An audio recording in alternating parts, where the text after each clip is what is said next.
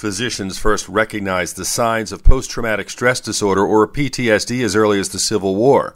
Symptoms like increased anxiety, flashbacks, nightmares, and in some cases, paralyzing fear have been consistent throughout time. PTSD is an exaggerated response, but an extension of our normal defense mechanisms. Certainly, COVID-19 has impacted all of us, but for some, like those who have lost loved ones or have been surrounded by the ravages of COVID as they have worked in the service of others, the damage can be significant. Treatment of PTSD is extensive and can take years. It will remain with many long after COVID is a distant memory. With your health, I'm Dr. Brian McDonough on 1010 Wins.